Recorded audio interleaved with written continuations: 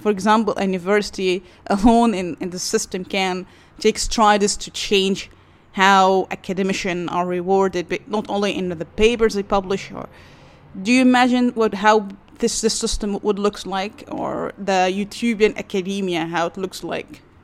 Yeah, look, I don't have a great answer for you, to be honest. What I would love to see is a system where researchers are rewarded on not necessarily papers and money, but we understand that that's an important part of it, but much rather like a kind of diverse metric where supervisors and academics are promoted based on their outreach, their communication, their ability to produce good quality papers, not just the number of papers, their ability to mentor students, have time for proper students. Like that is really where people need to be focused to sort of produce a good academic system. It needs to be so diverse, and we do expect academics to take on a huge array of different types of roles, and they should be rewarded for each of them.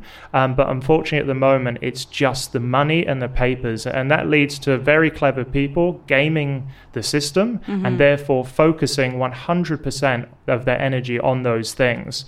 It's the typical thing. What gets measured gets optimized, and so if you start if you change the system so that people start getting rewarded for their mentorship efforts or their communication efforts, and you kind of bring it together into a holistic kind of metric, I don't even know what that would be, but I think that's much closer to a better system for promotion for academia than just saying, bring in the money, bring in the papers, and we'll leave you alone.